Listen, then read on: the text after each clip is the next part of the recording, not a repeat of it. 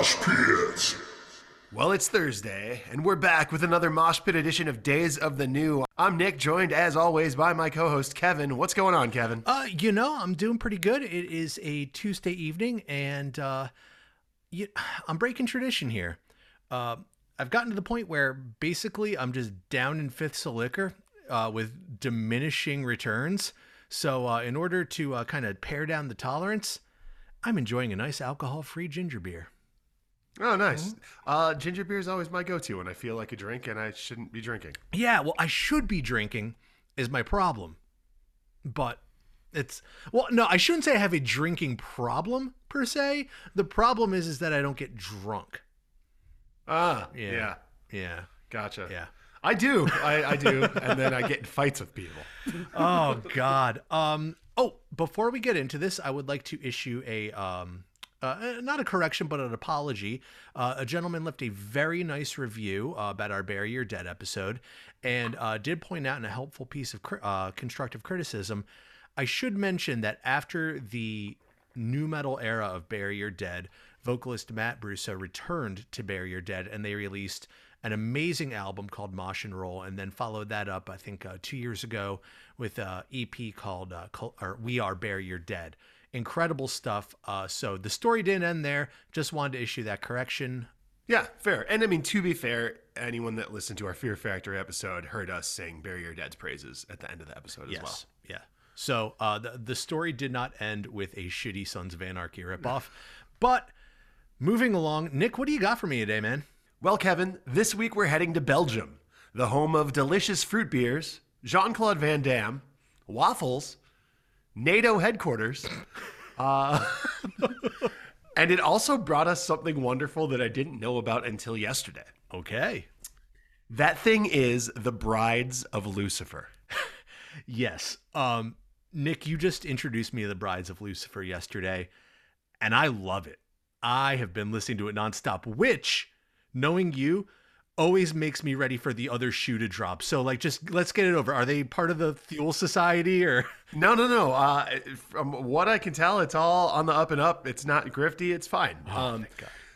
But speaking of grifty and not on the up and up, if you do Google Brides of Lucifer, we're talking about the music group, not the dork-ass NFT. So if you see like a gold devil woman that someone's trying to sell you, that's not what we're talking about. So, just if you see an animated GIF or just screenshot it and move on. I think you own it now anyway. Also, nor are we talking about the 1971 novel Bride of Lucifer by author Violet Winspear. I do assume that that's where they got their band name from, but I have no evidence to support that. Well, when it comes to Violet Winspear, there's a couple different names that you could choose.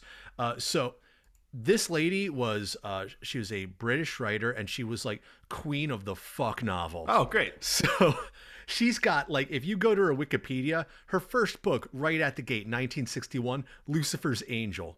Oh, and I thought you were going to say Lucifer's Anus. She's got Viking Stranger, Desert Doctor, Ooh. Yeah. Dangerous Delight. This one's kind of weird. Unwilling Bride. Oh.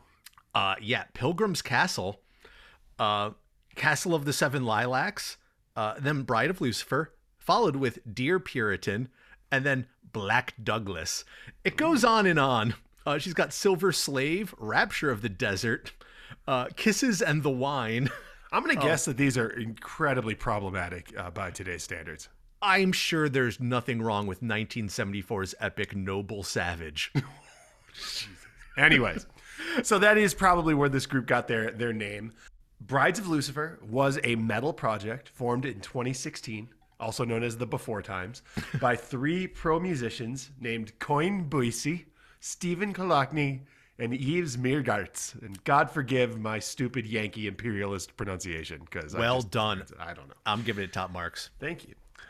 So their website is now defunct, but from that website, the objective was to bring a unique and original tribute to metal by combining a female choir with the brutal force of guitar riffs and drums. And then to give the audience the experience of a lifetime, both musically and visually. Yep. So Another thing Belgium is known for is big-ass music festivals, and there aren't as many metal fests as big as Graspop. So somehow, this band that started, these three guys just came up with this concept. They pitched to the organizers, and for their very first show, they received top billing on the marquee stage of Graspop, joining metal luminaries like Rammstein, Emperor, the Dillinger Escape Plan, In Flames, Helmet, Ministry, and Sum 41. I don't know how that one slipped in there, but whatever. But also show favorites, Comeback Kid, Rob Zombie, and Touche Amore played as well, amongst others. So yeah, their very first show, unproven. I don't know. They must have had a sweet demo. They nail like the third stage headlining spot 2 days in a row at a music festival that had like 150,000 people at it over the weekend. Wow. So I want you to visualize this, okay? You're a European metalhead and you have no idea who this headliner is, but you got to be up front, right? And out comes a band of typical metal long hairs who just start playing while lights are exploding all over the place.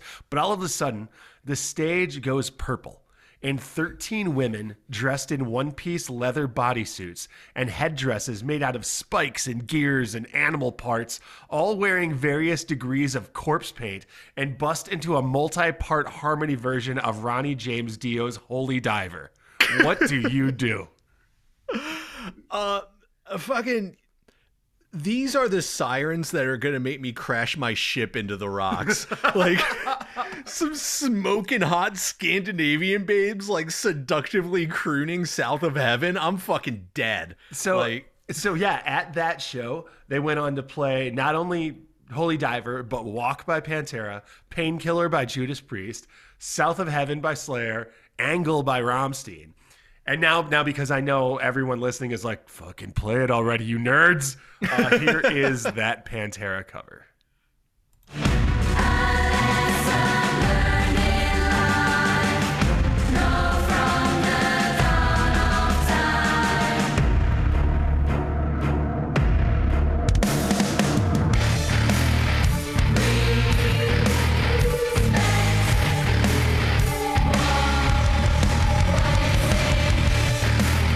Okay, do we have your attention now?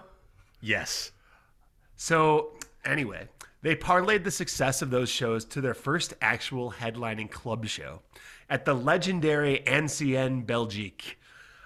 So this venue is actually super famous. It's most famously known for The Cure breaking up after getting into a fist fight with each other on stage. They did get back together afterwards. Wait, The Cure got in a fist fight? Yeah, it was probably more of a slap fight. Yeah, stop it! Stop it! You're smearing my lipstick. Okay, anyway. It's also known for the crowd booing Elvis Costello's opening act, Suicide, who then completely berated and antagonized the crowd and released the recordings as the live album 23 Minutes Over Brussels. For real, though, it's an insane story. Costello eventually came out and played a really short and angry set because he was really pissed off at the crowd's treatment of Suicide, and it caused a riot, and the lead singer of Suicide got his nose broken. Amazing. Yeah, have you ever listened to Suicide? No, I have not. Okay. So imagine you're there to see Elvis Costello and his like goofy post-punk whatever. Yeah. And these guys come out and play Frankie's Teardrop, a song about a poor factory worker that loses his mind and comes home and murders his wife and children and then goes to hell. Here's a clip. Frankie looked at his wife.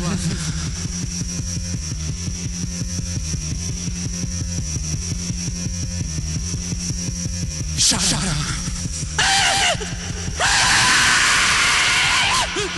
Yeah, so anyway, while he was playing that song, somebody in the crowd stole his microphone. So he just went a cappella. The band quit playing and freaked out. And then he got the microphone back and just sang the rest of that song. Yeah. Can you imagine that there was a time in this world where that could just get a gig opening for Elvis Costello at one of the most prestigious venues in Belgium? Yep.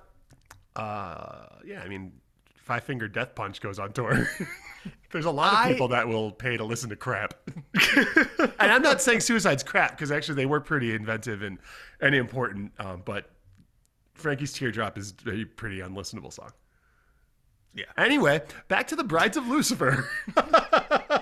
So they get this gig at Ancienne Belgique and they sell it out, 2,000 heads, right? And this is their second show.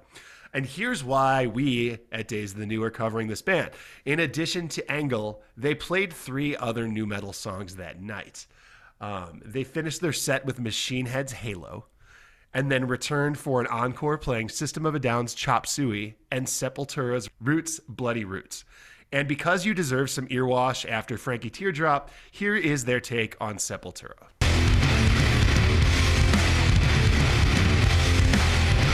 I say we're growing every day, getting stronger in every way. I'll take you to a place where we shall find our roots, bloody roots, roots, bloody roots, roots, bloody roots. Fucking haunting, right? Awesome. The angelic choral singing and like overall pageantry, like it speaks directly to my Catholic upbringing, which is why I'm into the devil. Catholics are fucked up, man. Yeah, I mean, I feel like there are just like unknown number of like goth teenagers that don't know that this album exists, because nobody knows that this album exists. They did put this album out. They got a deal. They put out a full length on Rhino, which is weird because for those that don't know, Rhino is the label that puts out like compilation albums you buy from television infomercials. Yep. One of my first, or one of the most pivotal albums that I owned was a 3-disc collection called Undead, a gothic masterpiece put out by Rhino. Fantastic. I would love to talk about that whole thing on another episode. So the band played a few more festivals and a couple other shows. They added Duality by Slipknot into their set.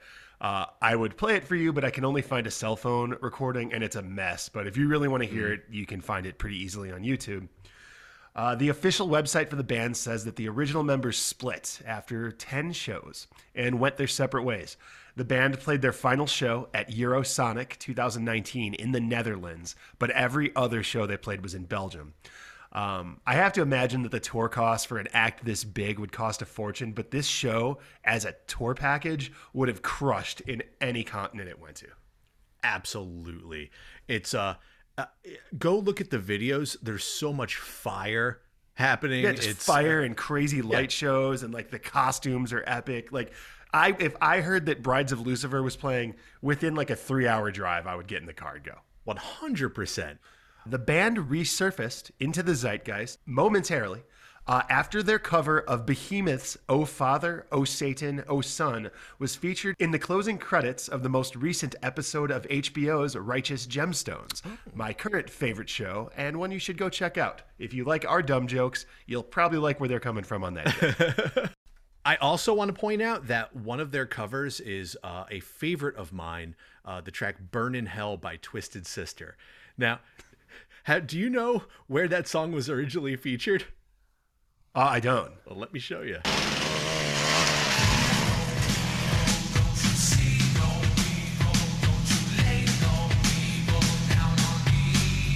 You're gonna burn in hell.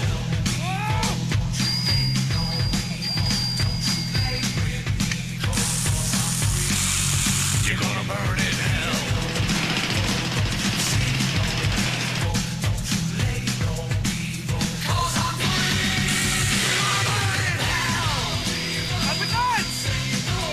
That's right. The song "Burn in Hell" was originally introduced in Pee-wee's Big Adventure.